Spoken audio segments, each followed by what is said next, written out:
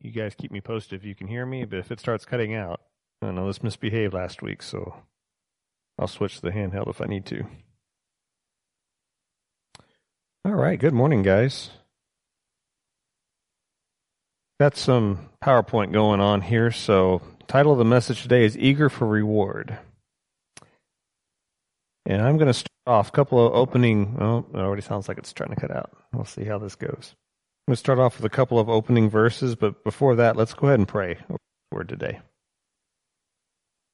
Lord, thank you so much for today. Thank you for this word. We pray, Lord, that you have your way with this word. And I thank you, Lord, for what you're going to do today, and pray that it's pleasing to you in Jesus' name. Amen. All right, I'm going to start off. So most of this message, the heart of it's going to be in Galatians 6. But to start off, I'm going to, okay, that's not going to work, is it? Nope. Okay. Okay, let's try this. All right, there we go. That's okay, we have a backup plan. All right, well, I'm going to start off with a couple of verses in Mark chapter 9, verse 41. Jesus is talking to his disciples. He says, "Truly I tell you, anyone who gives you a cup of water in my name because you belong to the Messiah will certainly not lose their reward." And he says something very similar in Matthew 10. He says, "Whoever welcomes a prophet as a prophet will receive a prophet's reward. And whoever welcomes a righteous person as a righteous person will receive a righteous person's reward. And if anyone gives you even a cup of cold water to one of these little ones who is my disciple, truly I tell you, that person will certainly not lose their reward." So in both of these gospel accounts, they're actually, if you read them in context, the conversations are a little bit different. In Mark, he's talking about the disciples saw someone, hey, we saw someone casting out demons in your name, but we told them to stop because they're not one of us. And Jesus says, don't stop that person. If they're not against us, they're for us. And he goes on to tell them, uses this phrase you see in Mark 9:41, where even if give you a cup of water because you belong to me, they will certainly not lose their reward. And in Matthew 10, they're having a little bit different conversation. It's right after he's sending them out to go out and minister in groups of 2, and he tells them if they receive you, they receive me, and he goes through that section, and then he ends it with what we have here in Matthew. If someone welcomes a prophet because they are a prophet, they'll receive a prophet's reward. Same with a righteous man. And ultimately, if they even give you a cup of water because you're my disciple, they will not lose their reward.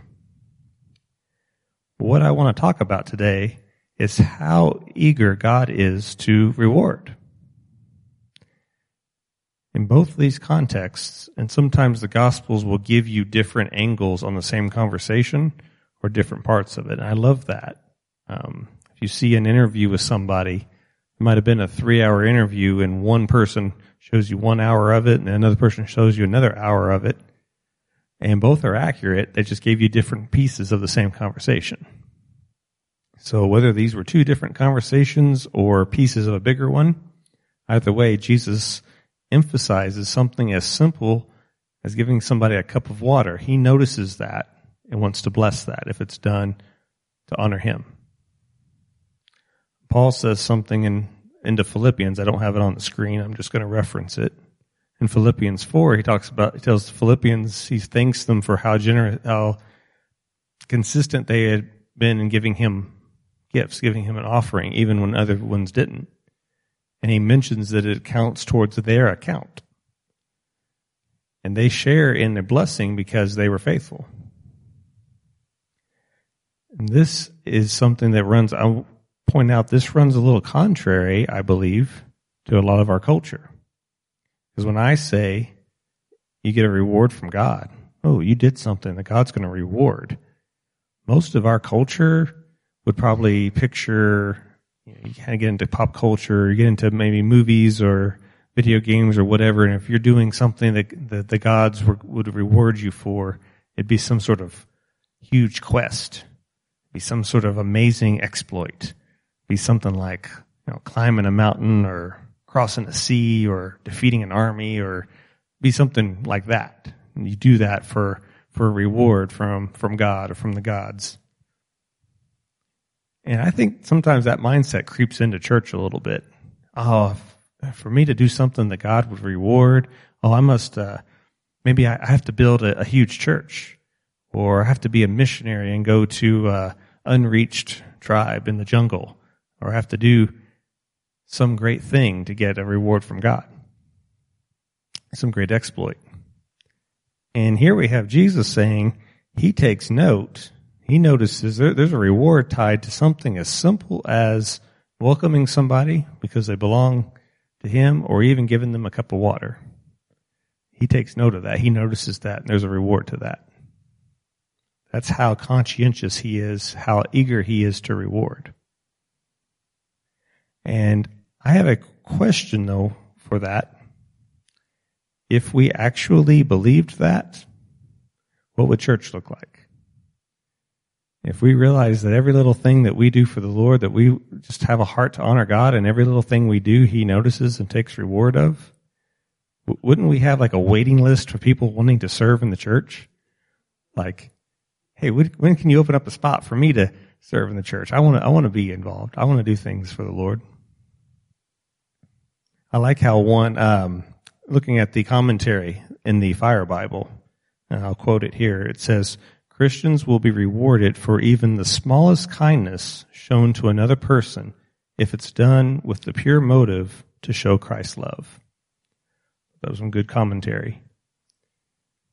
So when we're like, oh, yeah, I'll do, the person that's the evangelist doing some big crusade, or the youth pastor that's building this huge group, or something like that. Yeah, I'm sure God will reward that, but just, maybe cleaning the church or greeting people at the door, maybe running a welcome center just with information. Is that important? Yes. All of those things are important. That is exactly the kind of thing. If he's talking about welcoming somebody or just simply giving them a glass of water, is there any act of service in the church that's too small for God to reward? If he's paying attention even to those little things. No service within the church done for God is too small or too insignificant. It all matters to him. So it should all matter to us. You don't have to have a position. So, hey, I'll be this great leader, but what about something as simple as like picking up donuts or helping out in the nursery? I know that's not always simple, but maybe not even being the main nursery person, just assisting them, helping out with some crafts for the kids. All those things that we don't necessarily think of as a position or having a title, but somebody needs to do them. And all of them God notices and rewards if they're done for him. I'm going to move ahead here on my notes. I'm going faster than my notes are. That's okay, though. So that's what I'm hoping to communicate this morning, is that we kind of get this perception of, I don't have to do something really big to please God. I could actually do things that we might call small, but God doesn't necessarily see them as small. If they're done for him, he notices. He pays attention. How much better is that than other religions and other philosophies where you climb so many stairs on your knees, or other cultures? There are various faiths where you torture yourself to try to get a reward from God, and God's just like, the real God is just like, you can serve somebody a glass of water in my name and I'll reward you. Wow, that's fantastic. Like, that's a really good deal. And if we actually comprehended that, how much joy would we have in doing things around the church? If we actually realize how much that pleases him. Well, I want to get to the heart of the message here, though. Is going to be in Galatians 6. And I'll start off by telling you, as we're working through, on Monday nights we've been doing the ministry council, and we're kind of switching gears. We feel like we've really got a good 5 things that we need to do now, and we're kind of starting to switch into logistics and how to make those happen. There's other things we've been talking about among the elders and things of doing, and it's pretty exciting. We have an opportunity here to have a lot of opportunities to do the very kind of thing that I'm talking about, where we're wanting to organize. We want to have door greeters. We want to have ushers. We want to have a structure to be able to, as people come in, we have a structured church they can come into, and have kids and youth and all the things that a church needs to be able to minister to different age groups. And as I was preparing this sermon, I'm thinking through our vision, our written vision we have for this church. What I particularly like about it is that it's not some audacious plan for some sort of big hype thing. It's a really sound structure for what a biblical church would do. It's very practical. It has very much of you're connecting with your community, and you're ministering salvation, you're teaching the word, you're working on the gifts of the Spirit, and you're giving people opportunity to serve. That's just a good, sound biblical church. That's not trying to do something crazy or have some claiming some huge revival is going to happen if we follow this formula, or claiming any of that. We want to build a biblically sound church that ministers to age groups and a place where people can get saved, where people can grow, where people can start to minister. Those things that you would want a church to do. I've been in the churches that were built around a promise of a soon coming revival. Back in the late 90s, again, kind of mid 2000s, it was in these churches that everything about them was, there's a coming revival, and they weren't focused on building a good, solid church. It was all about revivals coming, and both those churches are gone. They closed down. They didn't last. Because revival didn't come in a timely manner or what they expected. And they weren't built to be stable churches regardless of what happens. Weren't built to have, hey, this is what a church should do according to the Bible regardless of what's happening. They were predicated and built on, it's either revival or we're going to fall apart. And you know which one happened. They fell apart. So I want to look at the beginning of Galatians 6 here, and I want to talk about this mindset. I don't want to get up here and hype and say, hey, we're going to have a bunch of opportunities for you to serve, and I'm going to get you really excited about it, and then, if it kind of doesn't go well, you'll lose heart. I don't want to do that. I've been on the other end of that. What I want to give you is, hey, here's a biblically sound mindset of what it looks like in being a church family, working together. In Galatians 6, I'm going to start in verse 2. It says, carry each other's burdens, and in this way you will fulfill the law of Christ.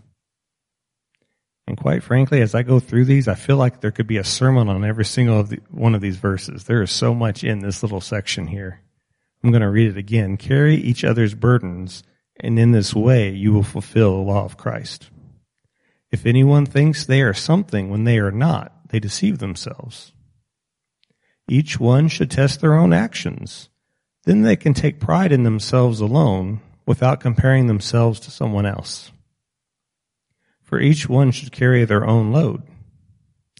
Nevertheless, the one who receives instruction in the word should share all good things with their instructor.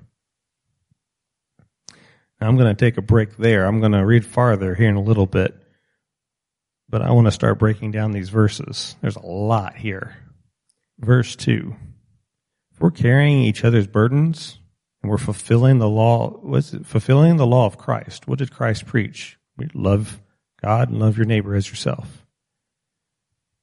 And if we're carrying each other's burdens, what does that mean in the church? That means that people have some needs. That means some people can't necessarily come and be a part of something if there's not some sort of childcare. Or they have teenagers and they need youth ministry. Or they have a hard time, whatever it is. Sometimes maybe they need some help coming in from their car. Or we have greeters and we have people doing things that help people be able to come in and be able to be a part of it. That's carrying each other's burdens. That's helping each other out. That's also where we don't have 2 or 3 people doing everything and a lot of people doing nothing. That's not healthy either. If we're carrying each other's burdens, we are working together to have a church where people can come and participate and connect. Verse 3.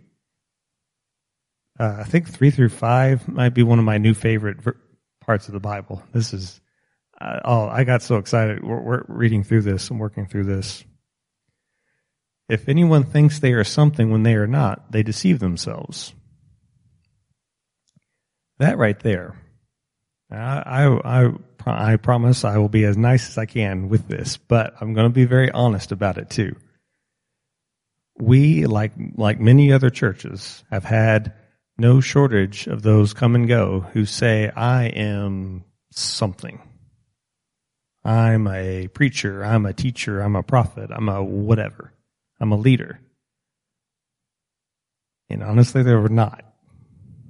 And we have done as a church, from the history of this church all the way back to 2006, previous churches I've been in, this is a common problem. Things I hear other churches. Somebody comes in, says there's something that they're not, and it shows up. They're a leader, but they claim, hey, I'm a leader. In reality, you try to put them in leadership, and they're not even a good helper, if you're honest about it. They claim that they're a preacher, but they won't serve in the church. They won't actually connect or do anything. They claim they've got this idea of what they are, but in reality, they're not. It's difficult within church to have that happening. Because you want, especially as a leader of the church, I'd love seeing people succeed. You want people to be exactly what they want to be, what they wish they were. But some people have confused between what they wish they were, between what they are. And as leadership in the church, we want to help cultivate them, make that transition, cover that gap. Yeah, you want to be this. I'd love to help you be that way. But if they will not do those next verses, each one should test their own actions, or realizing that they're deceived. They won't realize that they need to learn that gap, cover that gap. It's very difficult within the church. They'll start to fight you on, no, you don't understand. I am this, and I love you, but no, you're not. You are not that. You could be that. I want you to be that, but you're not yet. And that's perfectly okay until they insist on deceiving themselves, and they won't change. And those are worst case scenarios. I think for a lot of us, there's something less than that. It's oftentimes consistency or what I wish I was. Well, I'm going to take on, and with good intentions, I'm going to take on this load, and then it's kind of like, okay, maybe I'm not really cut out to do this load on my own. Nothing wrong with realizing that. It can actually be very liberating to realize, okay, maybe I'm not quite up for this task. Now I know some things where I need to learn, or some things that I can grow in, or that can be a very good experience. That can be a good thing. The bad thing is if we just keep on deceiving ourselves and saying, I am this, when we never deliver on what we claim we are. Or we won't do the things that will help us get to that point. What can help us with that? You keep right on reading. I love this section. Each one should test their own actions. Then they can take pride in themselves alone without comparing themselves to someone else. I love that. So let me just give you an example. I know that I am not a high energy, constantly on the go person. I am not built that way. I know that. So if I tried to claim that I was, I'm going to get in some trouble. I'm going to take on something I can't handle. I'm going to get stressed out. My wife is emphatically shaking her head yes, because she knows this to be true. So if I was comparing myself to Eddie and all the stuff he does, I would be constantly frustrated with myself. I'm just not measuring up. And Eddie's got a different personality, wired differently than I am. And I would be frustrating myself, comparing myself to someone that I'm not. But if I apply this verse here, hey, I've grown quite a bit. I've taken on more than what I used to be able to take on. I'm doing better at serving in the church. I'm growing. Then I can start appreciating the growth that God's brought to me, and I'm not constantly frustrating myself with comparing myself to someone who's wired differently than I am. You see how freeing that can be? When you're just going, hey, I can appreciate, I can test my own actions. Maybe I'm not what I hoped I was. That's okay. But I can see that I'm growing, and I can appreciate that, and I can progress in that. And then it finishes off, well, it says in verse 5, for each one should carry their own load. And if you read that along with verse 2, carry each other's burdens, it's a little bit of a head scratcher. Like, wait, what? What did he just say? If we're carrying each other's burdens as a group, then each person is doing their part. Let me treat everyone should carry their own load similarly to everyone should be doing their part. Everyone should be contributing, helping out. And if we all do that, then we're all together helping to carry each other's burdens.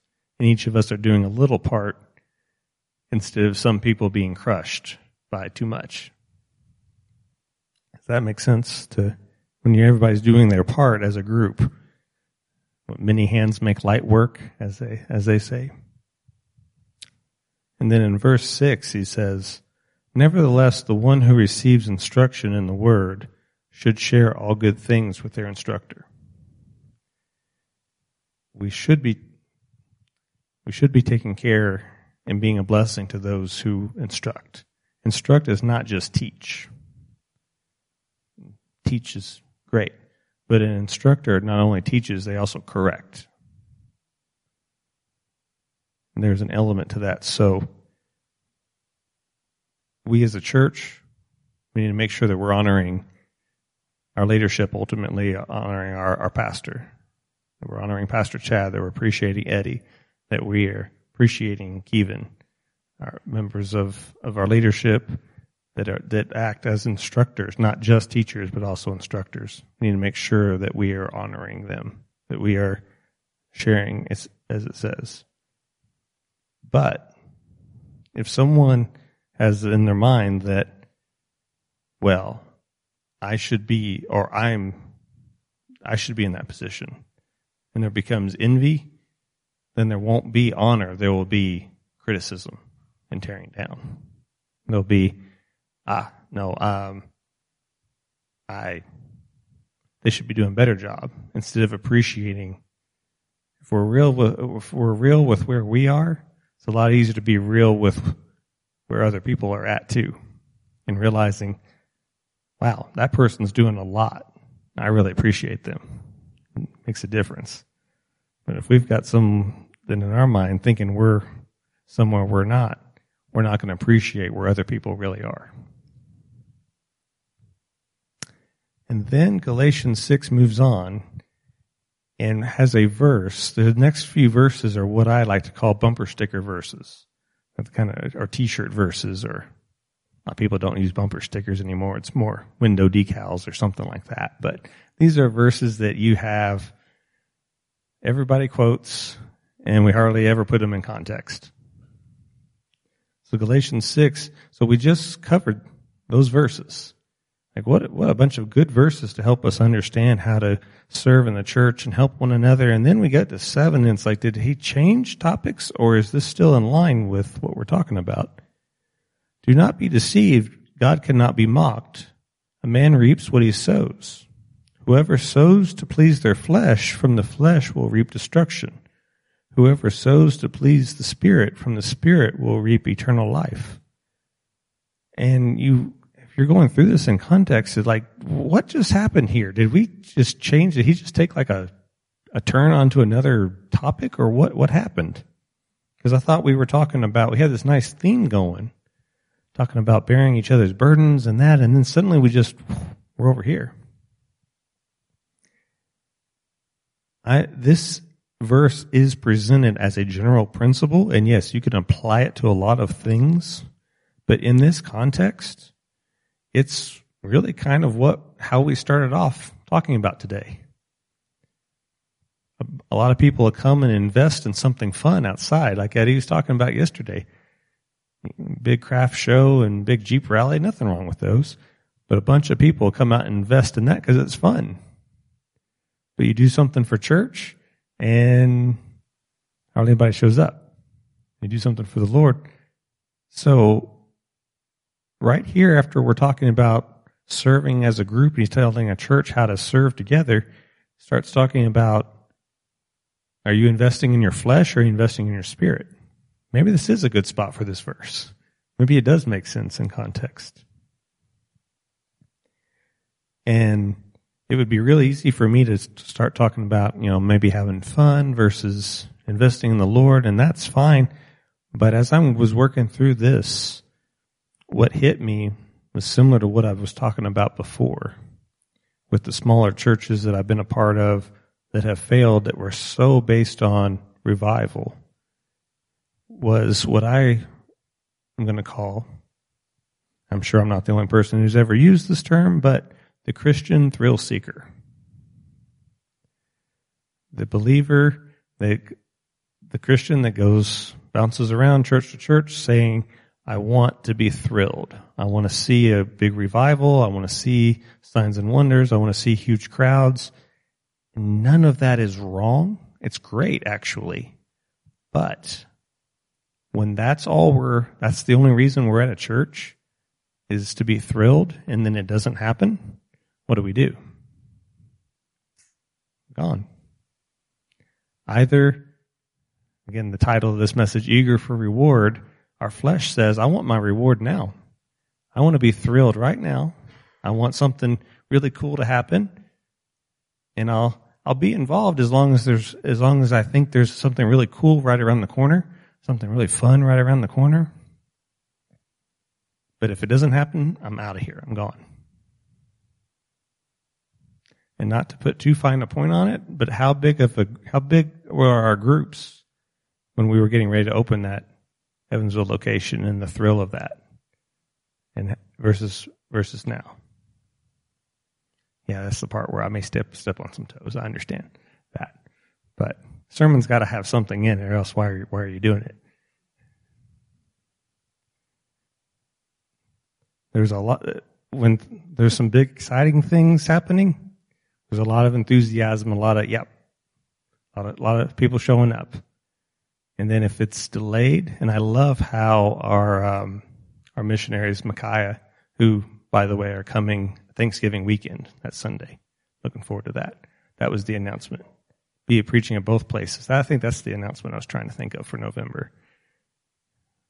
The last time they were here, Kent did this fantastic sermon on delay is not denial. And God will sometimes delay things if He's not. It doesn't mean He's denying them. Not saying no. He's just saying wait. I loved it. It was great. It was a great sermon. But that doesn't play well with the Christian thrill seeker, the one who says, "Hey, listen, those churches that didn't make it, plenty of people came and went, and a lot of hype and a lot of energy and a lot of excitement, and God's going to do this and this and this, and then it didn't happen and moved on." But I believe what God's wanting is that person who says, What I'm doing, even the little things, I'm doing for the Lord. Whether my flesh gets a thrill out of it or not. Whether there's something really amazing right around the corner or not, I come and I do what I do for the Lord. Even if that church, those past churches, the people that invested in them, if they were doing it for the Lord, that was well spent. Time, energy, money, they did it unto the Lord and say, oh no, but that church failed. They did it for the Lord, it's well spent. They have a reward in heaven, and that's the spirit mindset. What I'm doing, regardless of whether I feel like I get a payoff next month or next year or whatever it is, if my flesh doesn't get the thrill of look at what I did, I know in my spirit though, I did it unto the Lord, and there's a reward for that in heaven. That is going to produce consistency that the flesh won't have. A little harder to turn the notes with just one hand. That's okay, though. So are we willing to operate in a way that says, okay, I know the Lord appreciates even the little things that I do. And that's going to give me fuel, consistency to keep going. Or is the flesh going to say, I'm going to chase something that's more exciting or more thrilling right now? And that produces destruction, produces instability, produces loss. And if Ryan, if you and Tracy want to kind of get ready, I've got a kind of long closing section, but I'll give you guys a chance to come up whenever you guys are ready. Let me finish off this section in Galatians 6, 9, and 10. So we just got done saying this section on, okay, we're going to talk about bearing one another's burdens and being real with ourselves about what we are and serving together, and that's great. Then we just talked about the flesh and the spirit, and now we're going to another verse that often ends up on t-shirts and Facebook memes and whatever. Let us not become weary in doing good. What a perfect place for this verse to be. Let us not become weary in doing good, for at the proper time we will reap a harvest if we don't give up.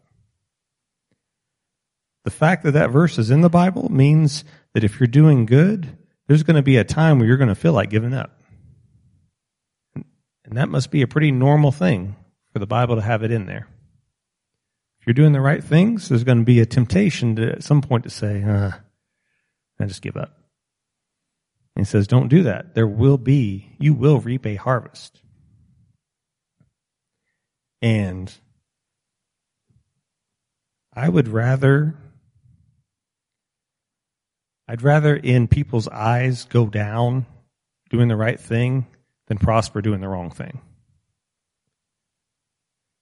And there are probably ways that we could draw a huge crowd for church, but if we're not doing it according to the Bible, that's all a waste. If we only save a few souls, now I'm still very optimistic. I think there's absolutely a reason that God has us with these two locations and is preparing a core group to have a revival. So I'm very comfortable with the idea that we're going to end up packing out these places and seeing a bunch of huge harvest. But even if somehow we didn't, still the things that we've done unto the Lord, still well spent. Even if we only see a few, every soul matters. Every soul is a harvest. Every salvation is important. Even if we, by the end of it, when we look back at when Wellspring's standing before God and rewards being handed out, as long as God says you were faithful what I told you to do, that's what counts. Well, God, our harvest is not as big as this church over here. If we're faithful with what He told us to do, we did the right thing. That's what we're supposed to do. Not whether it thrilled us or not. Did we do what we're supposed to do? Okay. And then that's what we were supposed to do. We did it right. And He'll reward that. And that's what counts. And then verse 10. Therefore, as we have opportunity, let us do good to all people, especially to those who belong to the family of believers. And this circles back to, as we're implementing our vision, we're going to have positions and opportunities to serve one another, bless one another. We're going to have even more in-reach things. We're going to have positions like people, door greeters, and people that are helping in cafes, and people that are doing things to create an environment that people can come in, connect, ultimately get saved, or already saved, and ultimately grow. We are going to have opportunities. Therefore, as we have opportunity, well, we're going to have opportunity. We're going to make sure of that. Let us do good to all people, especially to those who belong to the family of believers. You know, even something as simple as coming out to a game night, in-reach game night, some of the connections we build there, some of the fun we have, I don't know that we realize at times what that can mean. Someone who might, speaking as an introvert, someone who's kind of introverted, comes to one of those and makes a good connection. That's important. That's a good thing. That matters. So I know this is what you call preaching to the choir to a big extent. I know a lot of you are already involved in those things. Just keep it up. Keep at it. It matters. You're doing the right things. Keep going. I want to share a couple of stories, accounts, give us some perspective about not giving up, how we measure. The Bible refers to Noah as a minister of righteousness. And it seems to indicate that he was, as he's building this huge ark, which I'm sure gathered attention in the pre-flood world, what are you doing building a huge boat? However, the environment was back then, it didn't even rain, and he's telling them about rain, and they don't, like, what are you talking about? There was decades he spent working on that. And how many people did he convert to come with him? None. It's the same group of people that God told him in the first place. You, your wife, your sons, their wives. And he didn't get a single extra person to join him on the boat.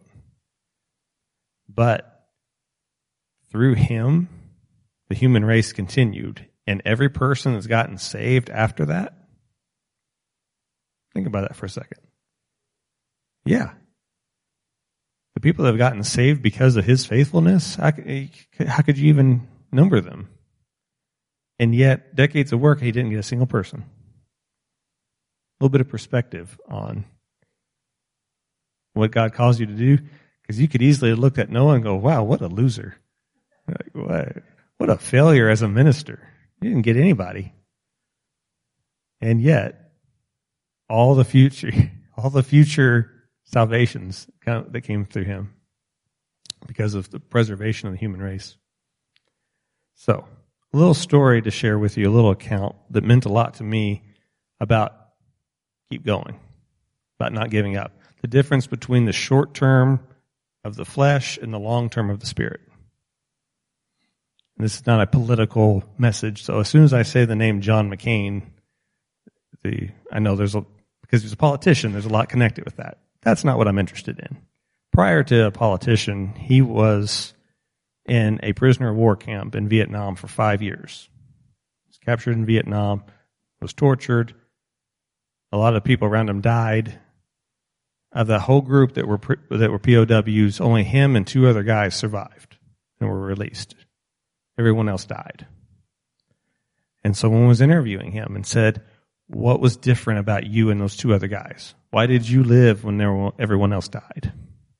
And how many would be interested in the answer to that?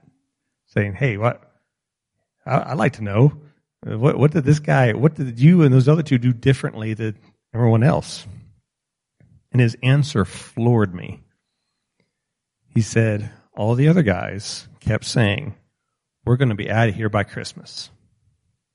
We're going to be back home by Easter. We're going to be back by a few months from now, guys, we're going to be home. And that time would come and go, and they were still there. And it was demoralizing. Every Christmas that went by and they weren't home yet was demoralizing.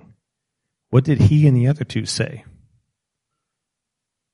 We don't know when we're getting out of here, but we're going to keep going. We don't know when this will change, but we're going to endure as long as it takes. We're not going to set a deadline where something has to change by this point. We're going to keep on going as long as it takes. And they made it. And the ones that said, we're going to be out of here by Christmas, and it came and went, perished, didn't make it. And what do I mean by all of that? I've been in the churches that said revival's coming, and if revival's going to be here next year, revival's going to be here by this time, so-and-so, this and that, and God's going to do this and this by this time point, and it didn't happen. And they lost heart, and they left, and the church was closed, and all of that. We don't want to be that. We want to be the people that say, the ones that make it are the ones that say, I'm not setting any deadline. I'm just doing what I know I'm supposed to do. I'm gonna do what I'm supposed to do, and it doesn't matter what else happens. That's what I'm called to do. Is what I'm supposed to do. That's what John McCain and those other guys said. We're going to endure. We're going to do what we know to do to survive for as long as it takes. That's what we're going to do. And they made it, and others didn't. I'm going to close the sermon in prayer. We're also going to take communion, which is a wonderful thing to do each month, as we're going to start doing that first Sunday of every month. Let's have a word of prayer, though. Lord, thank you so much for today. Thank you for your word. Lord, there is such a difference between thrilling our flesh in the short term and the knowledge of the Spirit that says what we're doing matters, and you're going to reward it because you care and you notice every little thing we do. Thank you, Lord, for that. I pray that that has an impact on every one of us. I pray that that changes how we approach church and serving you. Give us endurance. Help us to do what you've called us to do. Lord, the greatest thing that can happen is that we stand before you and you say, well done. You did what I called you to do. That's all we were ever held accountable for. Pray that that's true of us, Lord. Deal with us, Lord, in areas where we think we're something that we're not. Be gentle, Lord, in that area, but be firm with us as well. I know, Lord, you can speak like that. You can speak with that firm yet gentle voice that says, no, you're not this, but let me show you what you are called to be. And through that, Lord, we can find actual peace and confidence in you. Pray, Lord, that for all of us, that freedom from comparing ourselves to other people, enjoy what you're doing in us, and loving one another, fulfilling your law by carrying each other's burdens. Thank you, Lord, for that in Jesus' name. Amen.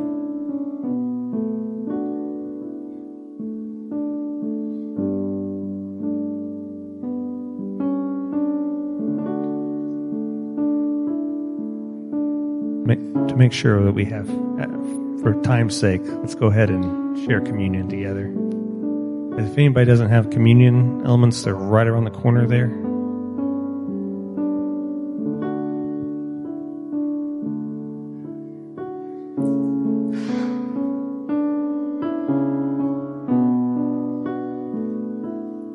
So as Tracy's playing, definitely don't want to rush what the Lord wants to do with this word. So I do ask that you consider it. I pray the Holy Spirit brings it to a reality in us. But let's share in the communion elements. And Scripture tells us that on the night Jesus was betrayed, he took the bread and he broke it. And he said, "This is my body broken for you. Take, eat, and do this and remember me." So what we're doing when we're doing communion is we're remembering his physical sacrifice, his body, his blood for us that were broken. And that is how we can enjoy this word. That's how we can, because we belong to him, that's what he was talking about. That desire to honor him is what he sees and what he blesses. And we're doing this to honor him as well.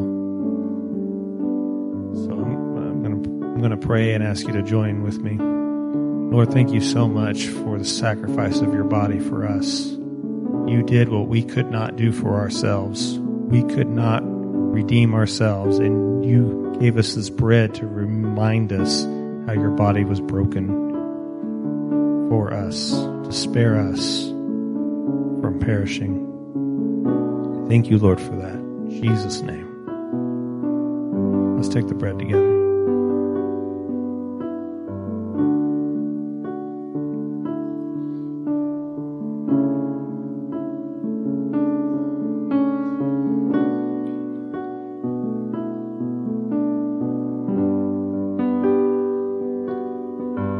Scripture tells us, in the same manner, after they had eaten, he took the cup. And after he blessed it, he said, "This is my blood poured out for you. Do this in remembrance of me."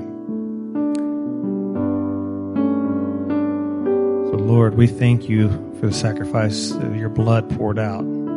Horrible death on the cross. And we can study how horrific it was for your body, Lord, but we don't fully know how horrible it was for you to being sinless, to take on our sin. It was even more horrible.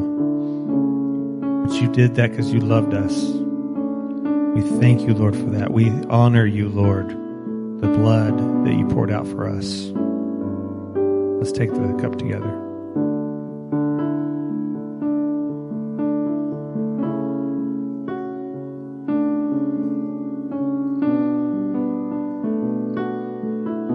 Scripture tells us, as often as we eat this bread and take the cup, we proclaim the Lord's death until he returns.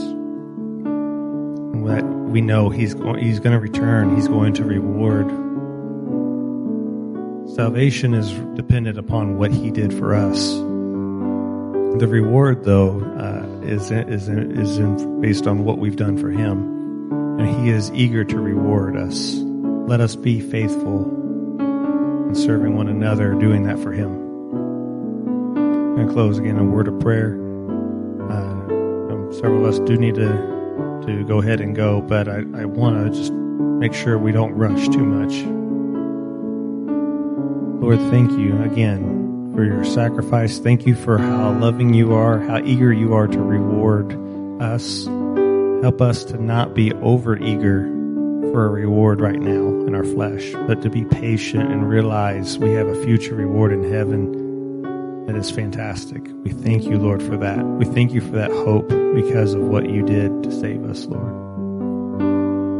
Thank you for this church family. Continue to teach us how to bear one another's burdens, to do our part. Thank you, Lord, for that. In Jesus' name, amen.